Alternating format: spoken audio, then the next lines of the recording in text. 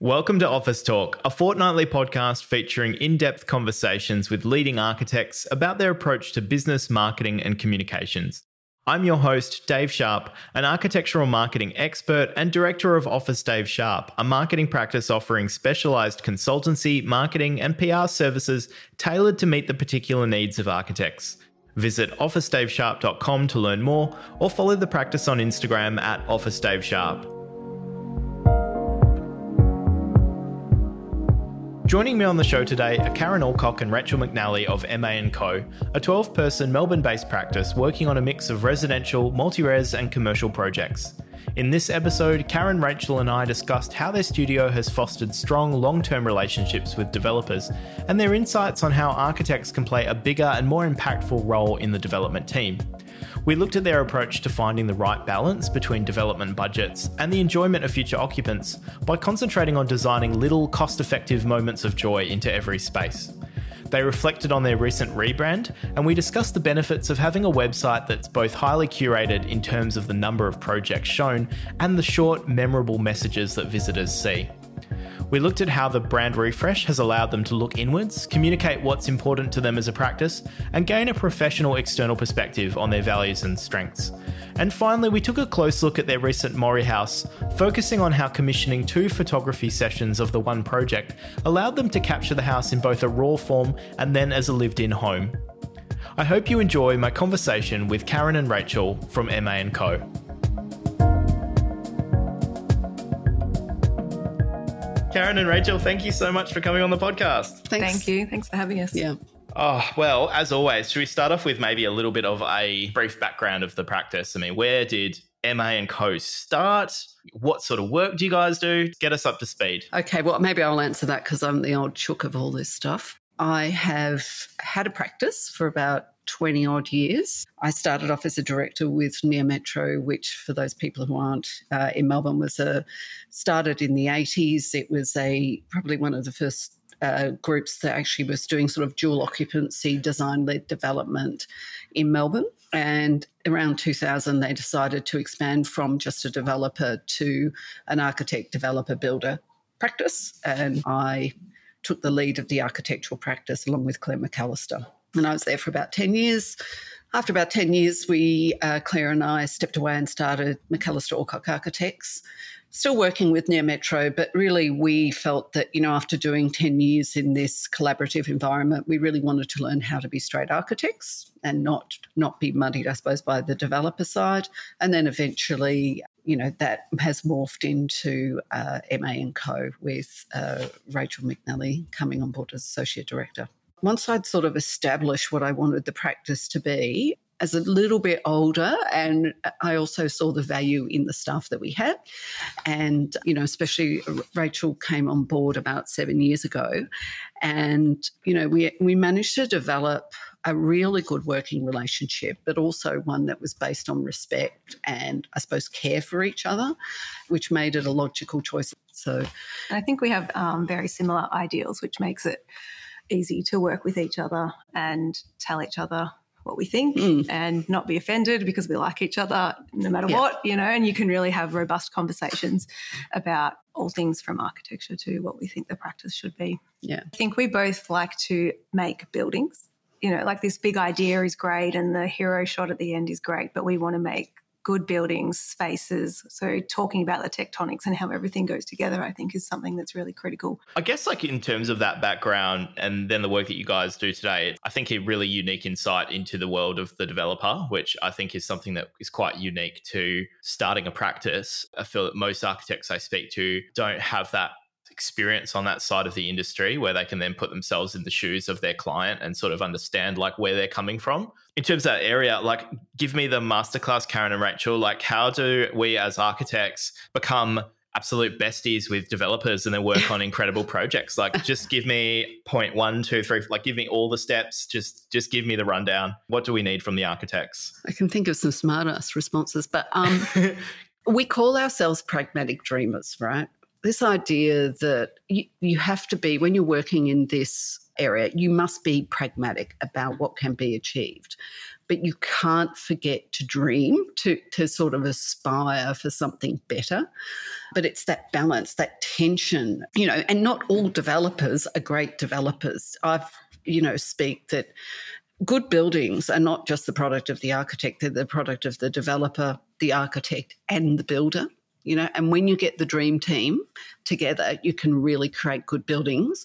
And I suppose you have to be selective about your clients, and then you have to listen to the pressures that they have and try to come up with solutions that may not cost them money but are design driven.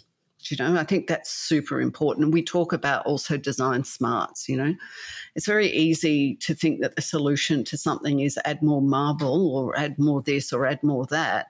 But actually, especially when you're dealing with housing, if we can deliver great spaces, simple spaces that can be adapted, that feel good when you walk in there, they're the things that we aspire to, rather than this layers of items that will soon be value managed out. Right? That's what we try to do. And also aspire for quality and be able to offer our clients a good understanding of how buildings go together, which is something that I learnt when I was at MA+Co, because at Neo, when I was there, the buildings were being built in-house as much as, designed and built and delivered in-house, right? So understanding that there's always money being pulled out of projects, because it's a matter of, even like if you think you're doing your own house, you're always trying to battle the outcome with the budget, right? And I suppose we really learnt how to value manage well, how to turn something cheap into something desirable, those sorts of things. So I think it's really important to understand our role is as the architect, and we have that's a role that we have to take seriously, and we have to realise that has boundaries. And then also understand where the value of that is for a developer. It's not coming onto site and being a wanker. It's actually trying to be able to offer real solutions and be a bit nimble with the solutions, I think. And over time, you get the trust from those repeat clients, and that trust in knowing what we're doing and going with the ideas, committing to the ideas that we have, makes the process a lot easier, especially with like-minded clients who have the same ideals as we do. It makes the process a lot smoother, and then you just continue to run with that project after project and iron out those kinks, and it becomes an enjoyable collaborative process. I think also, especially with Rachel and I working together, I think Rachel would probably put more aspirational ideas on a project.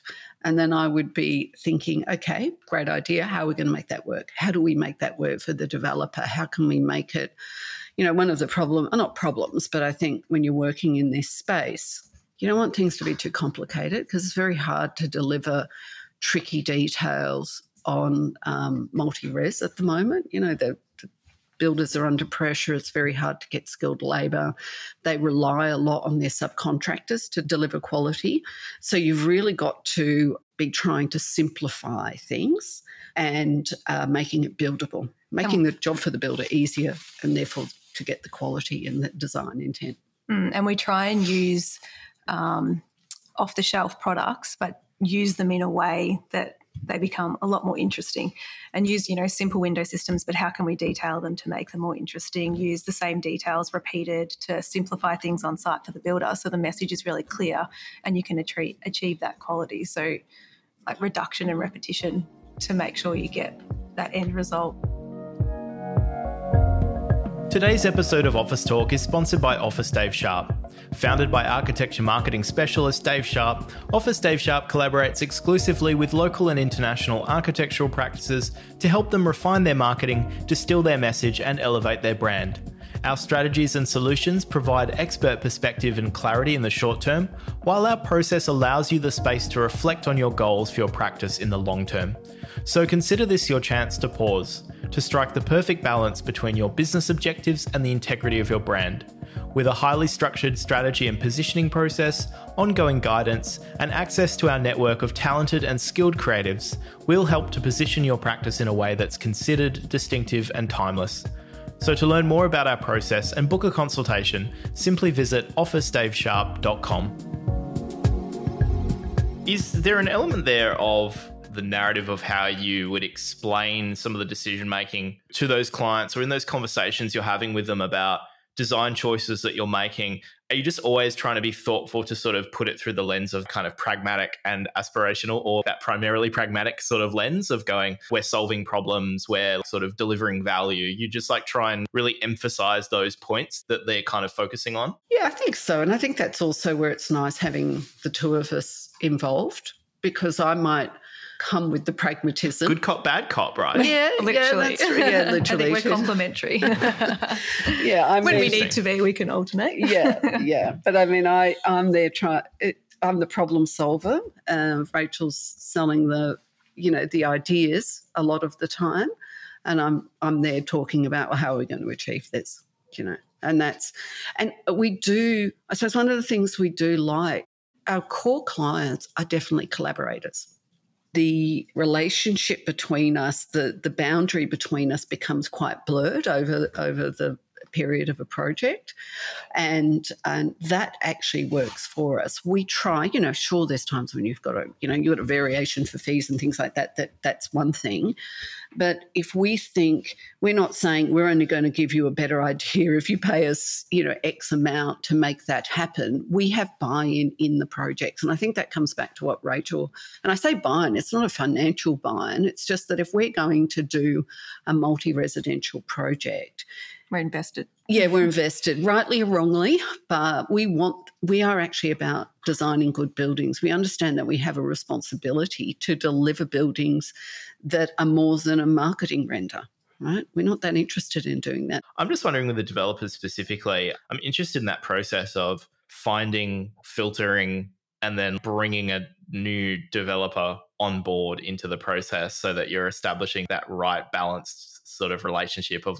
practicality and aspiration, good design and making money. I guess the way you do that on the first project is kind of sets a little bit of the course for the future projects that you might do with that client. But I wonder, does it like kind of come down to really diligent selection and vetting, or is it like it's that kind of collaborative learning to work together, sort of imparting our values a little bit into the way that we work and then kind of going from there? I think we want to be more strategic about it, but it's not always strategic. Sometimes it's just, I mean, we've been fairly lucky, I think, touch wood, with the people that we've worked with. And also, I suppose people are coming to us because they know what we do. So therefore, it's not like someone saying, oh, let's go to MA+Co because they're the architect in the phone book, if you like. Well, not the phone book, but... They're informed and they're sort of researched and they kind of know what they know what they're getting, and they're sort of attracted to the work that you guys do and also the aura that surrounds the projects in terms of the success that they've had. And so they're kind of on board. Yeah. I think a lot of our clients, whether it be single res or developers, are design educated to a certain extent. They know what they want. They appreciate good design and they know what we do. They're not coming completely blank and starting from scratch. They're coming because, they've seen the work that we do. And we have a lot of trust. Oh, I was just going to say, our clients do give us a lot of trust. So, I mean, sometimes it amazes me, but like especially on the dwelling, sometimes clients are just like, we trust you, get on with it, and you're really hardly touching base with them. I mean, it's not that often, but, it is surprising that as you build your reputation in the industry, you do get more trust from clients, which allows you lots more flexibility and responsibility as well. I mean, we don't take that for granted. We're not sort of, let's just go do this and that. We do try to keep the balance. And I suppose that's one of the things with what we do, because our work is, we're really interested in doing good housing. Right? We're not interested, we're doing crazy projects at the moment and, houses worth millions of dollars, but our core work is actually in that sort of middle class, probably people in their mid-30s and up who are looking to find themselves somewhere to live. This is in the multi-res, where you're trying to provide good quality housing at that sort of middle class level. I say middle class because unfortunately with housing affordability, who can afford houses? But it's that sort of level where, and we used to call it like was a bit like buying a Golf, right? Maybe not so much anymore, but 5 years ago, every architect would drive a Golf around because, it was a pretty good car and it didn't cost a fortune and it had you knew it wasn't going to break down and it had a little bit of design. And that's the sort of thing that we used to talk about because if you can buy yourself a really nice apartment, but it's not too glitzy, but you can afford it and it gets you in there, that's a great market to be in. I mean, ultimately, it's a sort of market that if we were off to buy an apartment, we would also be in as well. So we like being in there, in that sort of middle ground where you can really offer something that perhaps other people may not aspire to. I mean, I think Nightingale has come on at a similar, trying to plug into that market as well. I mean, there's a few developers in that market, but that's really our core when it comes to apartments. And we like it, that works well for us. I guess that is being strategic in a way about positioning yourself in almost thinking like a developer in a way. You're identifying an end kind of user segment. You're thinking about the sort of strata of the market that you want to be in terms of that sort of luxury to affordability kind of spectrum. And do you feel like that helps when you're engaging with a new developer potentially to sort of show that you're kind of on the same page about, I guess, like where the project is sort of aiming to be in the market? Yeah, once again, people are coming to us because they know what we do. Yeah. And I don't want to sort of undervalue the sort of work that we do because it does very much, and I just like go back to the very beginning. One of the things about the MA+Co work when I, started there in the 97 was that, the work that they were doing was, classically their sites might be next to a tip. In fact, they had a couple of houses that were next to tips. Yeah, or in lanes or in these really undesirable locations, right? And then they would do these amazing houses that no one else would do, and instead of thinking, I'm going to do a development and I'm going to sell it and I'm going to keep it in plasterboard and I'm going to do this and that, they were always like purple and copper everywhere and completely crazy in lots of ways. But people lapped it up because they wanted that design, the idea of design in their houses, right? And they always used to have funny little details.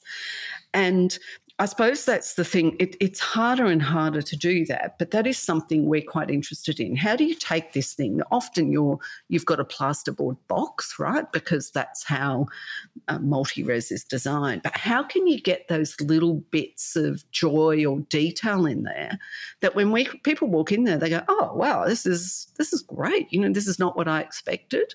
And I suppose so there's this history of you're still delivering perhaps the same volume or area, but how can you really make that little more special? I mean, some of the things we might do is like, well, we don't put levers on doors often. We just do pulls with magnets because, as soon as you touch something that's not regular, you start to think about how you're occupying the space, right? You add these little bits of joy into something that's actually quite standard, and that in itself brings a bit of layering into housing, rather than, marble or whatever you've just seen in the block. I appreciate it's relatively common now, but I think, we were probably doing timber decks on balconies with steps. I would have said we probably were one of the first people doing that because we were looking for ideas of dealing with waterproofing, but also creating something that didn't feel like, your average apartment, and leveraging those ideas where you can, you're selling to the developer and the builder an upside because it helps with maintenance, but then you're also getting for the occupant something that feels a bit special, So they're the sorts of things that we still really try to look at and pitch. It's interesting, some of those elements that kind of add to that sense of quality and meaning for like the occupants. But I think sometimes architects maybe feel, I guess they have this sense that you can't pitch anything that feels kind of nice or in any way kind of non-essential or gratuitous to a project. Like it will just disappear at some point. Or if the case is maybe the whole thing is just a big misunderstanding about how developers think. Maybe they're not there to kind of take out these elements just as a rule, Well, we know that not everything is going to get in. That's just how it is. But then there are parts of the projects that we hold on to or that are really important and that we will push for and we will fight for until the end. But then know that there are other parts that that's not going to matter in 10 years, or we can let go of that to get the other things across the line. So knowing where to allocate the time and money and energy and what to fight for that really will change the project in the end, and the other things that we're like, okay, fair. Yeah. But the builder, a developer will do whatever you like if it falls into the budget. I mean, it's like it's not that they're going out there and saying we must VM or value manage everything out of a project. What they're actually saying is, to make this stack up and be able to deliver to my investors and the bank and whatever, there's only so much money, right? And therefore, this is where this idea of design smarts come in. It's if they can't afford it, and I mean, let's say we've all done our feasibilities and our cost plans and whatever. I mean, get there, to tender stage and costs have gone up 10%. We've got to save 10% out of the project. And I think sometimes architects think, oh, there's all my design ideas done. It's all going to be shit. Let's just, I don't care anymore, right? And we would say, okay, no, it's like my own house, right? I have to try and get 10% out of this. And, I can do that. You've got to be going there with the half full glass and saying, no, it's a challenge. It's design smarts. How can we make this happen? Right? Now, that may be going from linings, say, I don't know, timber linings to plasterboard with colour, right? But you've got to be able to I think our job as architects is about using our skills to deliver for the budgets, right? Now, you're not going to start a project if you think it's not going to stack up at all. But we don't win every battle, there's lots of, and it's strategy, it's communication, it's, I'm much more headstrong than Rachel is, and probably a lot more brash. We call her the velvet sledgehammer because she's much more, I'll be like, getting pissed off because something won't happen, and Rachel will be able to smooth it over and probably make it happen, and this is where it's quite good having a couple of people to work. There's personalities involved. I'm interested in how you sort of see the makeup of the market for the sorts of developers that you like to work with. I mean, in the Melbourne market, for example, would there only be a handful of companies that you would kind of consider to be sort of at the right scale, the right level of the market, the right design orientation to be relevant to you guys and you potentially work with? Or is the market bigger than that? Is it quite sort of widespread and there's a lot of sort of different people, a lot of options in terms of clients that are out there in the market? I think that there's a handful of people who probably work in the area that we're interested in. There's some smaller players perhaps who haven't made the market yet. So there's probably aspirational developers that we may not know, but I'd say probably 5 to 10 established, 10 if you're lucky. And I think you might have people who do similar side work, but they might be more Bayside or and then that's a different market to what we do work in. Not to say that we're anti that, but, we're probably more in a city. First or second ring of suburbs. Yeah. And I suppose we are also interested in looking at social housing as well, just as observers of that, I suppose, type of building. I mean, there's some really good ones, but there's also some that perhaps lack a little bit of care, and we think that we could add some of using our experience and our commitment, I think we could add some value to those sorts of projects just because we care. We're small, it's hands-on, and you've really, you're not dealing with a large business where everybody's separated. Even if you are dealing with, a project architect on a job, Rachel and I will be very much involved in what the outcome will be. And I think that's also important when you're dealing at this sort of scale of projects. Yeah, we're intentionally the size we are, compact, 8, 10, 12 people at any one time to make sure that we can be across projects and jump in and out when we need to, and that everyone else in the office knows what's going on all the projects as well. So it's a studio environment where everyone's talking about the projects and offering ideas along the way. From your experience working in the sort of the multi-res space, I mean, do you feel like there's a size of practice you need to kind of be at for it to work and make sense? Or do you think any size practice can kind of get involved in that sort of level? I think it's experience, not necessarily size. It's not size. Okay, so that's more important. Yeah. I mean, it's really risky. Complex. Risky for you guys as the architects as well? Yeah, I think so. I mean, it's, everybody's trying to, especially when there's a lot of pressure. and in novated contracts, the builders feel exposed because there's a lot of pressure on the builders under novated contracts, and then they have to work with whoever the architect or the consultant team is, and they may not necessarily think that, they're the best people to do the job or whatever, so yeah, there's a lot of pressure from the builder on architects to perform, and I think you could easily get yourself unstuck if you didn't know how to deliver these buildings. I mean, I suppose I've been doing them for about, 25 years or whatever it is, but, I think of some of the projects I did maybe 15, 20 years ago, and I think no one knew what they were doing. I mean, not even me, the builders didn't know what they were doing.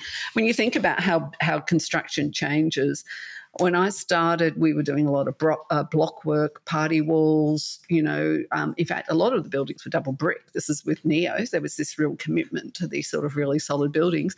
And now they're all lightweight. And, it's even, how much people have understood precast from what they used to be. Just experience the first precast building you do, you look at it and you think, oh, shit, I thought that was going to be so nice and crisp. But, of course, it takes a lot of work to get those outcomes. So I think you need experience to get the quality outcomes. And the broad skill set. I mean, from start to finish, it takes such a long time to procure a building and all the different skills that you need along the way. And very rarely can one person do everything. So being able to have experience, but then the team for people to jump in at different phases throughout that process to make sure that you get the result at the end.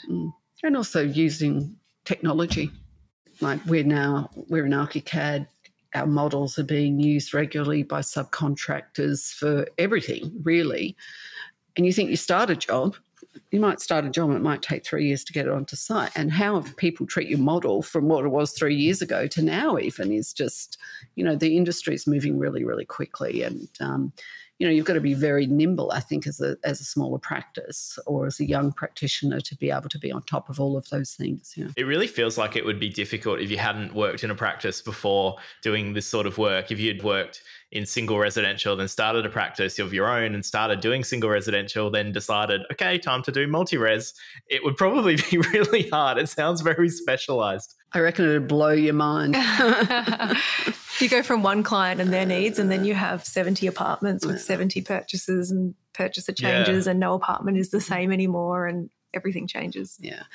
I think that's why New South Wales, they're really trying to crack down on, who can work on multi-res. Or you're coming from Perth, but I think there is some value in that. I think it's very easy for architects to think, let's get into multi-res. We got to keep these overconfident architects out of our housing. Yeah, we're really overconfident. No, I mean, I would encourage I just think you've got to be really careful.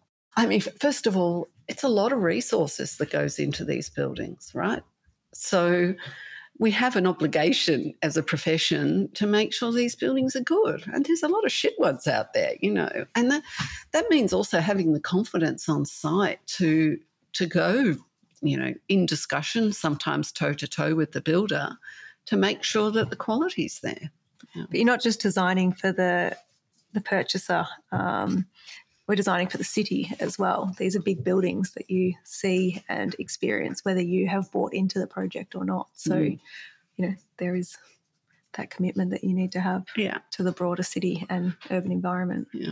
You mentioned affordable housing as like an area of interest. I guess like if it's a similar sort of project type, you can bring many of those skills over. I hear a lot of practices wanting to go from single res to affordable housing these days. And after listening to you guys talking, sort of feel like that's a bit scarier than I probably thought it was 40 minutes ago in terms of what would be involved in making that jump. Well, naivety is a wonderful thing. Yeah, exactly. You almost don't want to listen to this episode if you're interested in this sector. Do you have a sense that developers, builders in the private multi-res side is very much under pressure, but perhaps because of all the conversation around housing shortage and government plans to build more housing, offer more affordable housing, do you sense that area is potentially going to open up a bit more and have maybe a little bit less pressure on it because it will have the government involved in some way? I mean, do you have any sort of secret background info about about anything that's going to happen in that space? I think everybody has to pay the same amount to get buildings built.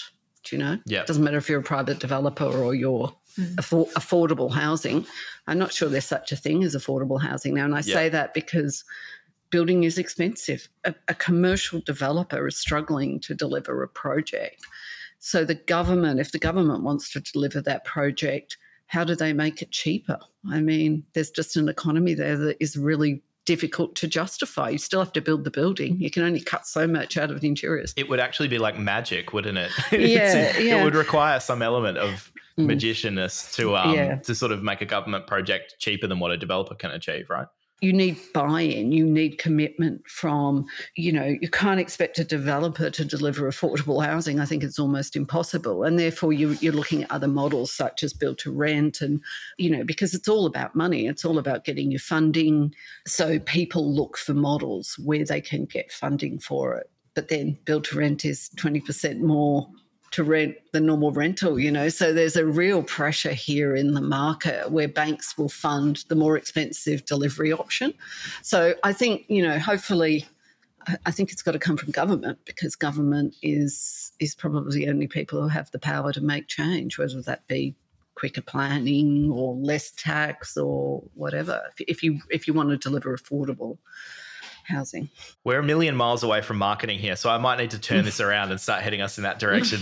The reason I really want to get into that side of the conversation is just because I think sometimes building your credibility in this market, if you're trying to get into kind of multi-res, like sometimes it's just nice to hear the way people that are in the space think and talk and what they say and what they prioritize. And that's what I found useful listening to the two of you, is just sort of how you communicate that balance between design quality and keeping the priorities of the occupant, but also developer and builder and the complexities in mind. I think it's just useful to hear, because I guess it kind of gives people maybe a bit of an idea of how they can maybe navigate that conversation. I don't know. I seem to think that that's quite important in terms of how you communicate, but maybe it's not as important as I'm kind of getting at. Maybe there's something else. Do you think there's something that sort of trumps that in terms of it? Is it just experience and problem solving and that sort of thing, and just getting on with it is what I'd expect you guys to maybe say. But is there anything that comes to mind? Maybe just the scale of our practice, maybe. I mean, I think that can be quite, especially when you're dealing with smaller hands-on developers, it's quite nice to be dealing with, whether it be the director or associate director of a team, rather than being delegated off to someone else in a team. I think that is quite appealing. It's personal, and I guess they're talking to the decision maker. It doesn't have to go through a few steps before they can get an answer. So I feel like the turnaround with clients that we deal with is quite fast-paced. So we're able to stay on top of things and keep the momentum and keep things moving. Which might come a little bit from, certainly there's work that we get because people are interested in the original neo-metro model of builder, developer, architect. And they're interested in that blurring of the lines. And I think that we can provide that, whereas maybe other architects that they have a slightly more corporate or rigid structure. And I suppose that may be something that's of interest to people as well. How does that work, just quickly, in terms of that blurring of the line? Just because I want to make sure I understood that really clearly, just in terms of that ability to, I think you kind of mentioned it earlier, this idea that we can almost become part of their team, and sort of join their company as their architecture branch somehow. That's interesting, because that's where you've actually taken the traditional structure and then made adjustments to it to kind of really suit it to this sector. What does that involve? What does that look like, that sense of opening up the practice to not being this completely separate, rigid structure, but going, we kind of join you as and form this little neo-metro-esque kind of blob with you guys? How eloquently put. I think it's just, it's really about communication. It's about whether it be getting on the phone, whether it be inviting them in to look at the models on the screens. I don't know. It's creating a personal atmosphere where it's scribbling on a piece of paper. We work with developers too, who often bring blue beam plans in. We're not dealing with dummies here. You're dealing with people who understand how to do a feasibility, who are very proactive about looking, because, lots of developers are doing their own groundwork before they come and talk to us. So understanding, and, the first time people do that, you're like, that's so annoying. But you do work with that. You've got to learn how to work with them in that way and add to what or build on what they already have, So I think it's that sort of engagement and understanding it's a two-way street. We don't have all the answers, right? Maybe, sometimes clients come to you with much better ideas than you've got just because, they're coming from a different perspective. So, yeah, I think that's one of the things that perhaps we offer. I'm sure lots of other practices do as well. But I think if you're looking for how we engage with these practitioners, these other developers, it's that real engagement, that sort of roll your sleeves up. And breaking down the formal communication, it is opening up the studio, sitting around the computer together rather than that finished product and going back and forth. And, we have clients who come in with amazing references that they've seen, and they set a really high benchmark of what we need to produce and what we need to come up with. So I think they're always questioning our ideas, which is a good thing because then we're questioning internally and, you get a much better end result because you've worked it over and over with the entire team, not just us within the studio. It's funny because it kind of sounds like a residential project for like a homeowner. Yeah. So I'm listening to it going, that all sounds pretty normal. But then I realize I'm thinking more about designing a house for somebody. And I'm guessing like that maybe in terms of what some other architects that are bigger or different sort of corporate structures do in the developer space, maybe they're kind of really different to that. What's the contrast? Your way of working is obviously appealing to clients and they're finding it like a refreshing kind of approach to be working that closely together. But in terms of what they experience maybe elsewhere, what does that contrast look like? What's a different way that practices kind of approach the multi-res sector and developers? Well, I think just the larger you get, you've got to have more structure, you've got more risk in your practice, you've got more financial, not say everybody's got financial pressures, especially at the moment, but I think that we have a little bit of flexibility, because we're running a fairly tight little team here. It just gives us a little bit more flexibility to go beyond the day-to-day. I suppose that's it.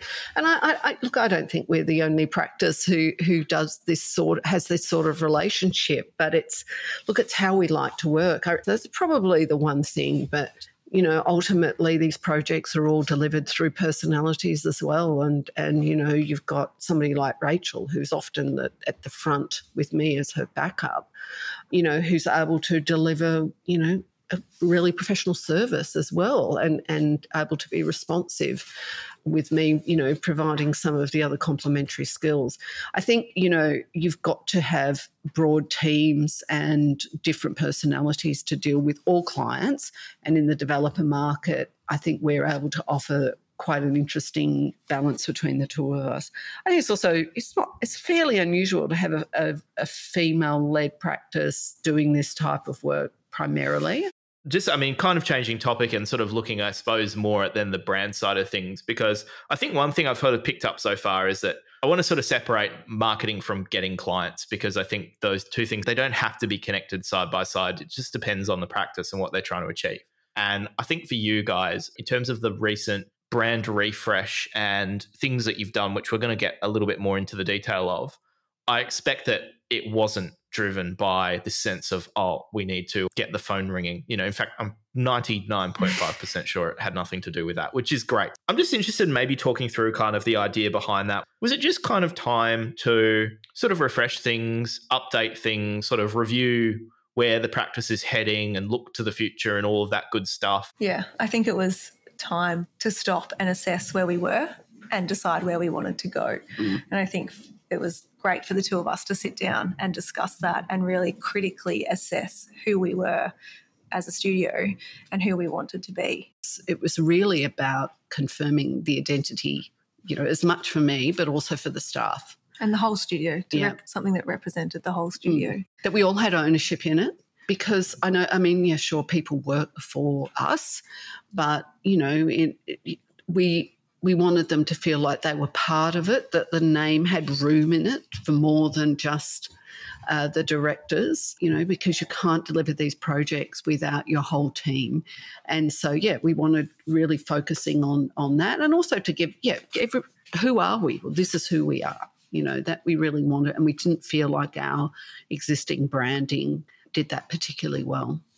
And it wasn't a quick process either. It took us quite some time from start to finish of having those initial conversations, talking about, do we want a completely new name? Do we want to, leverage what we've got? How do we, it was a full team sit down over many different conversations of where we wanted to go and what felt natural to us in that next progression.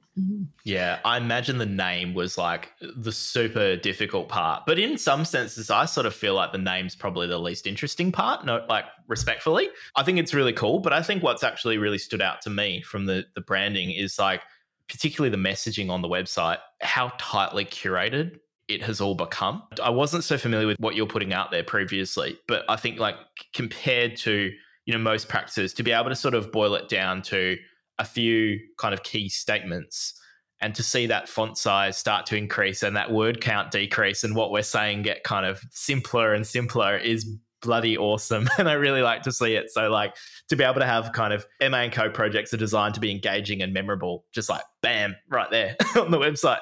I love it. Well, that's for us as well, as much as it is for anyone looking at the website. We don't want big chunks of text. It's who are we with one-liners that everyone in the office agrees with.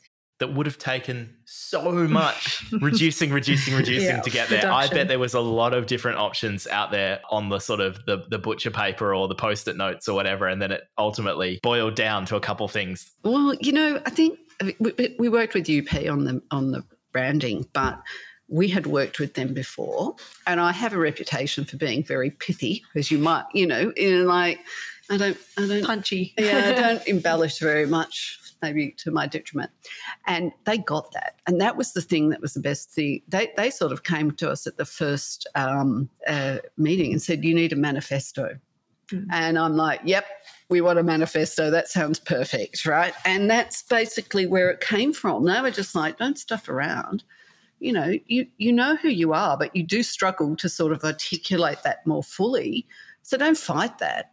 It's an expression of how you operate. So, and they were able just to bring in, we looked at other people to work with, and it was just great to work with someone who we'd worked with 4 or 5 years ago who knew us, who then came back and said, we're going to do it slightly differently this time because we understand who you are. And they came with ideas that were like, oh, yeah, perfect. They sort of set up a series. The first presentation was like 4 columns, which was broken down into things like urban design, architectural expression, whatever.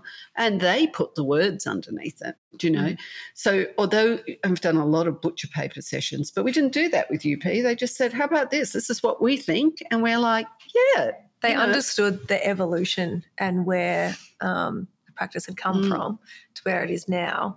And I think that they came with a level of confidence and backed themselves in what they were putting forward, which then we were just on board from the get-go because it was easy to understand. The mark pretty much from the beginning didn't change a lot because everything that they put forward, it just felt like they already got us without needing to have this giant briefing session over multiple days. They just understood. And we people probably, if they hear this, might go, I'm not a very good bullshitter. I'm pretty good at talking, but it's very black and white.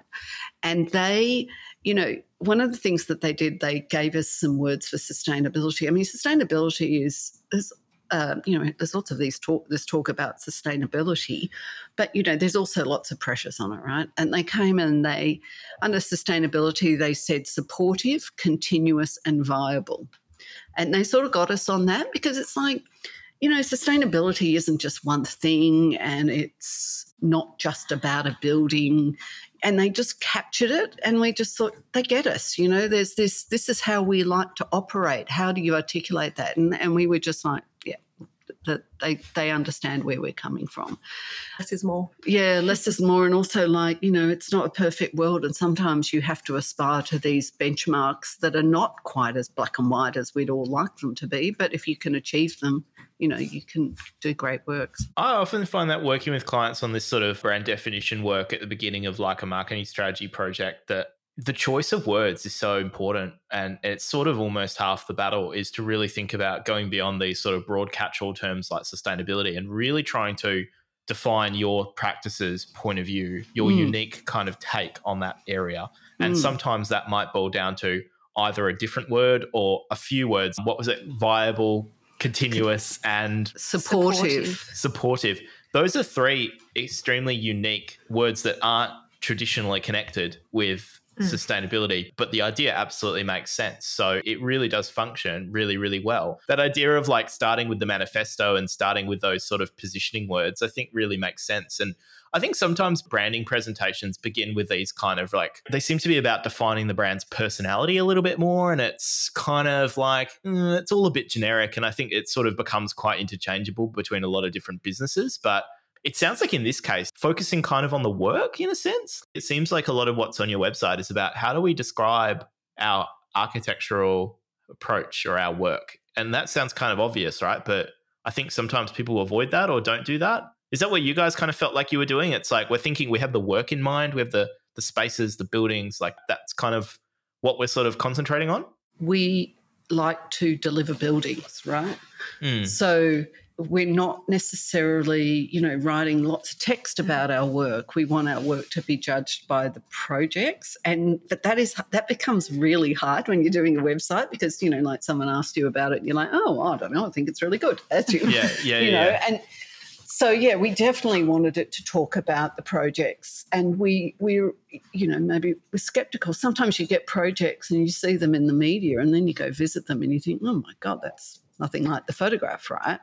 But we actually like to think that our work does deliver in the flesh as much as it does in the photograph because we are about making buildings, That's what it's about. We understand that people are living in these things or walking around them and actually, that's the thing that we wanted to come out in the website, that they are real things, So it's still a bit of a battle. I still think that, we're really happy with how the website has come up and how curated it is, but we find it really hard to capture the projects effectively in the imagery. And sometimes you can't capture the space. And a photo will never pick up on all of those things that you've worked on throughout that process or those decisions that you've made. So, you can capture it as much as you can, and it's a great record of building, but it can't do it all. But I do think that how the website has come together is really, done it in the best way that we could have. Yeah.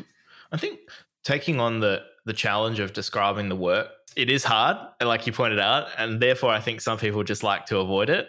And even when they go through this process professionally, they'll tend to gravitate more towards these kind of like feel-good concepts about the way that we provide service or interact with clients. So it'll kind of always tend to be like collaboration and reflecting each client in our work, their dreams and aspirations, and I don't know, just like listening or something. Like it sort of becomes about those things that we think we're quite good at in terms of like how we interact with clients.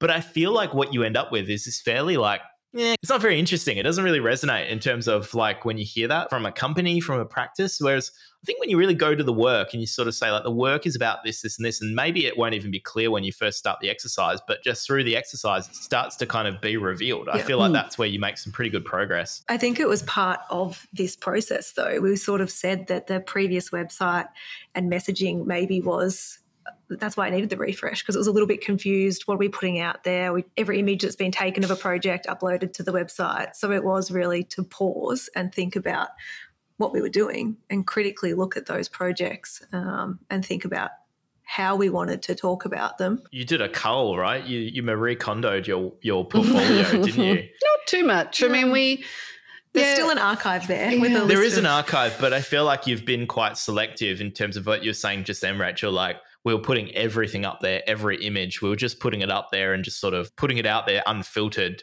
but without really a thought to what's in, what's out, what are we trying to show, what are we not trying to show, that sort of thing.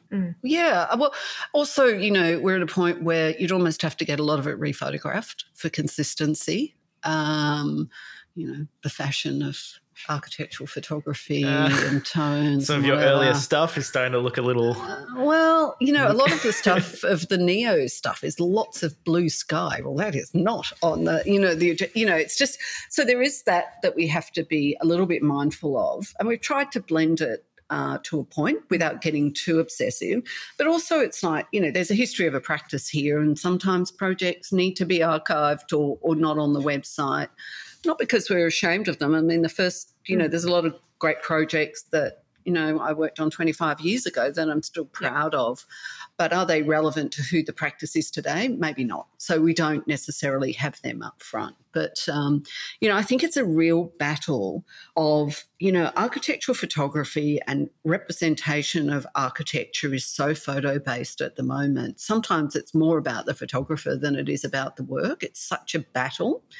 And often projects that you see that are very well known are only defined by one photograph. And so that doesn't mean they're good architecture. It's just a battle for us to try and how do you play that game, but also how do you, stay true to the fact that we're really interested in producing buildings, So there's a little bit of a battle that we have. I think we've got the balance reasonably. We're comfortable with it at the moment. But the website ultimately for us is probably something that our staff use as a bit of a resource. Obviously people come and have a look at it. I'm not sure people really read the text very much. So it's almost like a folio of our work.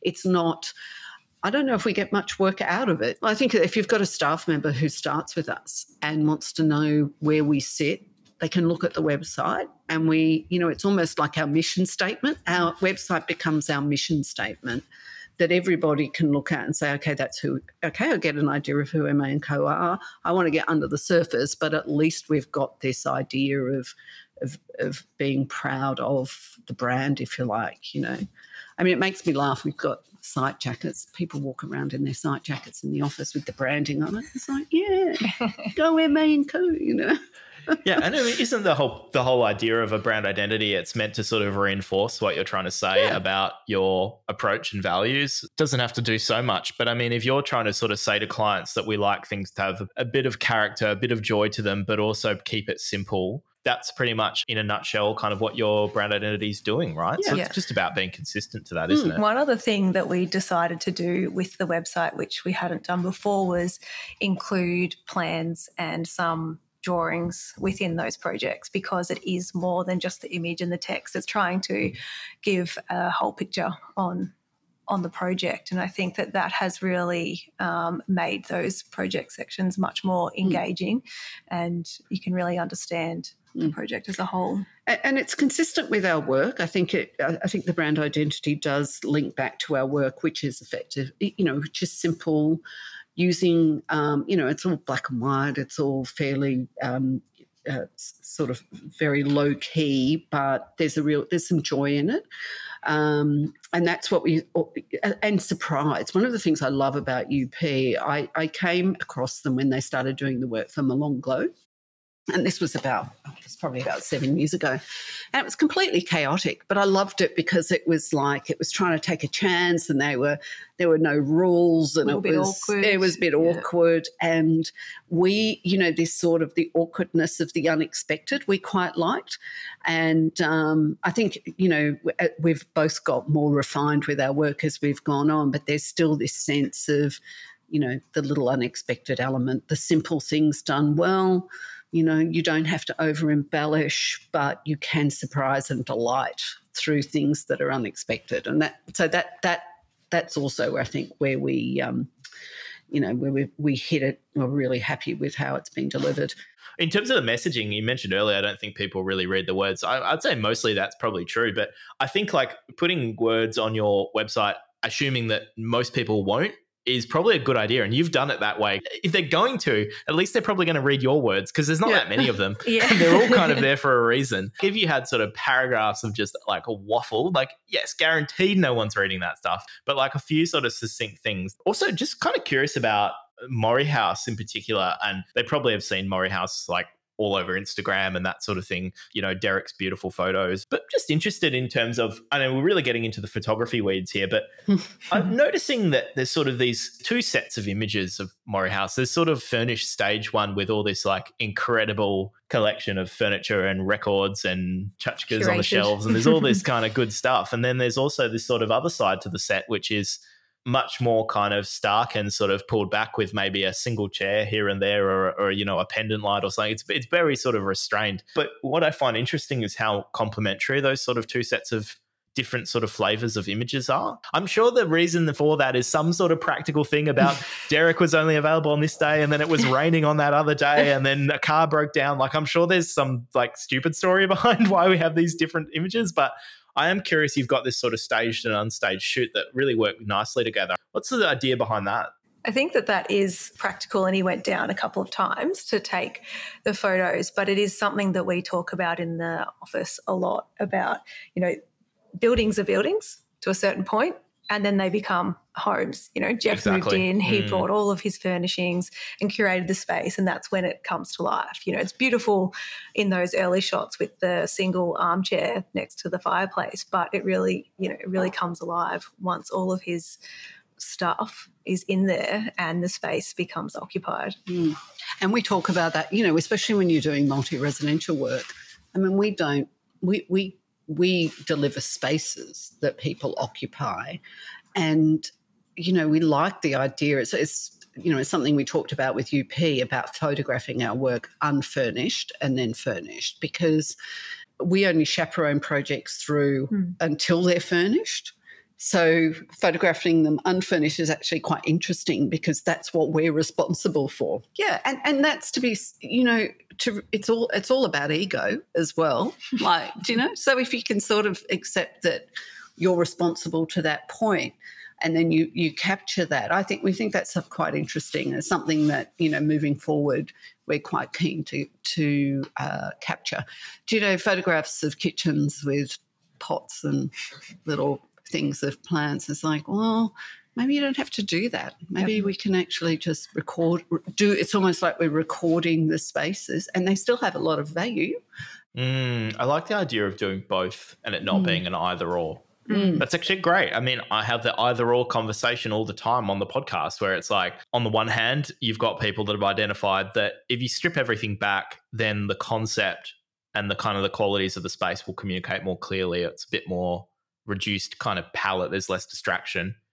But then there's the other camp, which is like, yeah, but the client is like, then you start to see where did this design come from and who's it responding to? And it's also like you can kind of place yourself in it to a degree. Going back to the non-people category, they're also like, well, if there's no one in it, then anybody can kind of project themselves into it.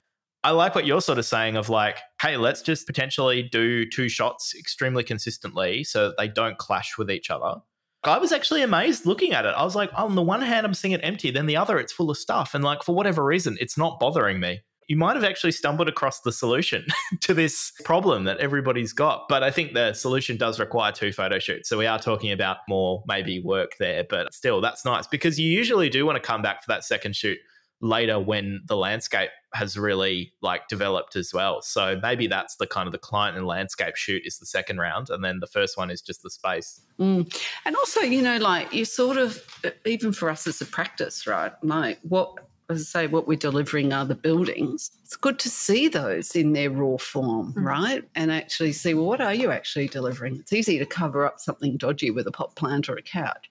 So actually to have everything, to have it raw is actually, it's good to have that even to talk to the staff about. You guys definitely are about doing it yourself, right? I mean, that seems to be important, to be involved and to be a bit hands-on with, what comes out of the practice and how you're seen and what's read and what images are seen and, how these things work, right? I think at this scale, I mean, it's, we're not manic, but there is value in curating, and we have opinions and we know what we want. Sometimes it just takes a little bit of time to do it yourself and project the way that you want to. We did have, input from a lot of different creative people throughout this process, and, 9 times out of 10, we would stop and say, I think we need to look at this ourselves. And when you get the right collaborator, it's fine. Yeah. But when if it's a bit 50-50, it's a bit like, well, what are we paying all this money for? It is a little bit of, it's about, like any, I'm sure the graphic designers think we must be the most annoying clients, in lots of ways. Like it's always a bit of a tension, but I think sometimes you can't delegate. Sometimes you do need to take the lead, at least until you get the foundations right. And then you've got to, you actually have to build those relationships before you can, give away some of that stuff. Or in-house. We have a lot of, the team that have really good skills that we can draw on, rather than getting someone else to do it, and they understand the DNA of what we're trying to put out there as well. So whether it's text or drawing or whatever it might be, we can draw on people within the team. It's finding the time to make that happen.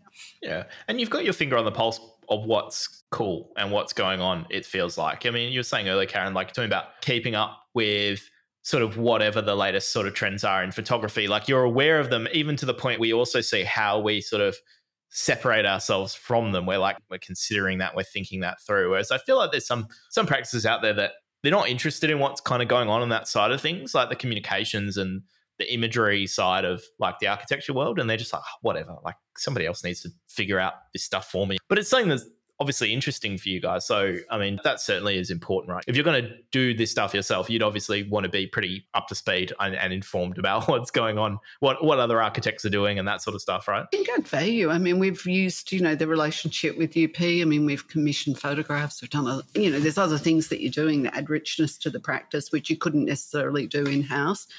So, yeah, no, it adds value in lots of other ways. So it does come a little bit, working because, when we were at NEO, I was doing branding for projects. I wasn't designing it, but, you're managing the branding for projects. You're talking to graphic designers. There were a number of different brand cycles that we did whilst I was there. So I suppose it is part of my DNA that I got from that stage of my career that I've brought on. I must say, I'm not saying this will be the only rebranding we do, but I do feel like, well, it's really affirming. 10 years, let's sit on this for a bit. But, I do have restless feet, but I feel like, this really feels like it reflects the practice where it is, right? And it's something we can build on. And I think that's been really, really important for us.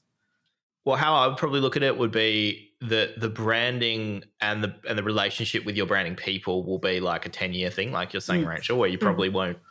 You will like incrementally change it, but getting professional help with that is the way to make it work and last, I think. But I think like a lot of the work that you were doing there in making decisions about your choices about what you were going to do with your branding and your imagery and your text and stuff, that's like brand strategy and marketing strategy. And that is something that you would want to be reevaluating like every year, not from the ground up, but stuff changes, like what you want to do changes, like your market changes, your clients change, everything changes in like, it's amazing how much things change in 12 months. I feel like it's not like you would lock the whole thing and be like, we're sticking to every aspect of this for the next 10 years. There will be parts that we will look at and we'll adjust each year. It's a good foundation. Yeah, you've got the foundation and now you've got the relationship with the people that can help to implement stuff, which I always find is the valuable thing about getting over that initial hump of like, it's a lot of work to kind of go through a branding process with professional people. But then once you have them, you can do those little piecemeal things over time that you've got them there. You can talk to them and do these one-off things, right? So it's really helpful. And it also means keeping in touch with, whether it be media or other things, local, international, understanding how work is being portrayed, just trying to keep across all of that stuff as well. It's one of the nice things, having some depth in Rachel's my ages, but also with the other staff that you're always you're not afraid of keeping things fresh and moving with how, someone suggested we do TikTok and we're like, well, but then it's like, well, of course you're going to do TikTok. I mean, even though it might sound appalling, you do need to think about the world is moving and you've got to be responsive to it. You choose how you do that, but you can't actually ignore it. if you want to see longevity in a practice. Guys, thank you so much for coming on the podcast. I really appreciate it. Thank you. Thanks, Dave. That was my conversation with Karen Alcock and Rachel McNally from MA+Co. If you'd like to learn more about their studio, you can visit ma-co.au or follow them on Instagram at ma_co.au. This episode of Office Talk was sponsored by Office Dave Sharp, a practice providing specialised marketing consultancy and strategy tailored to meet the particular needs of architects. Based in Perth, the practice caters to a diverse range of clients around the world. To learn more about our process and book a consultation to discuss your practice, simply visit officedavesharp.com. Today's episode of Office Talk was edited by Anthony Richardson of Simple Dwelling and engineered by James Eade of Be Heard.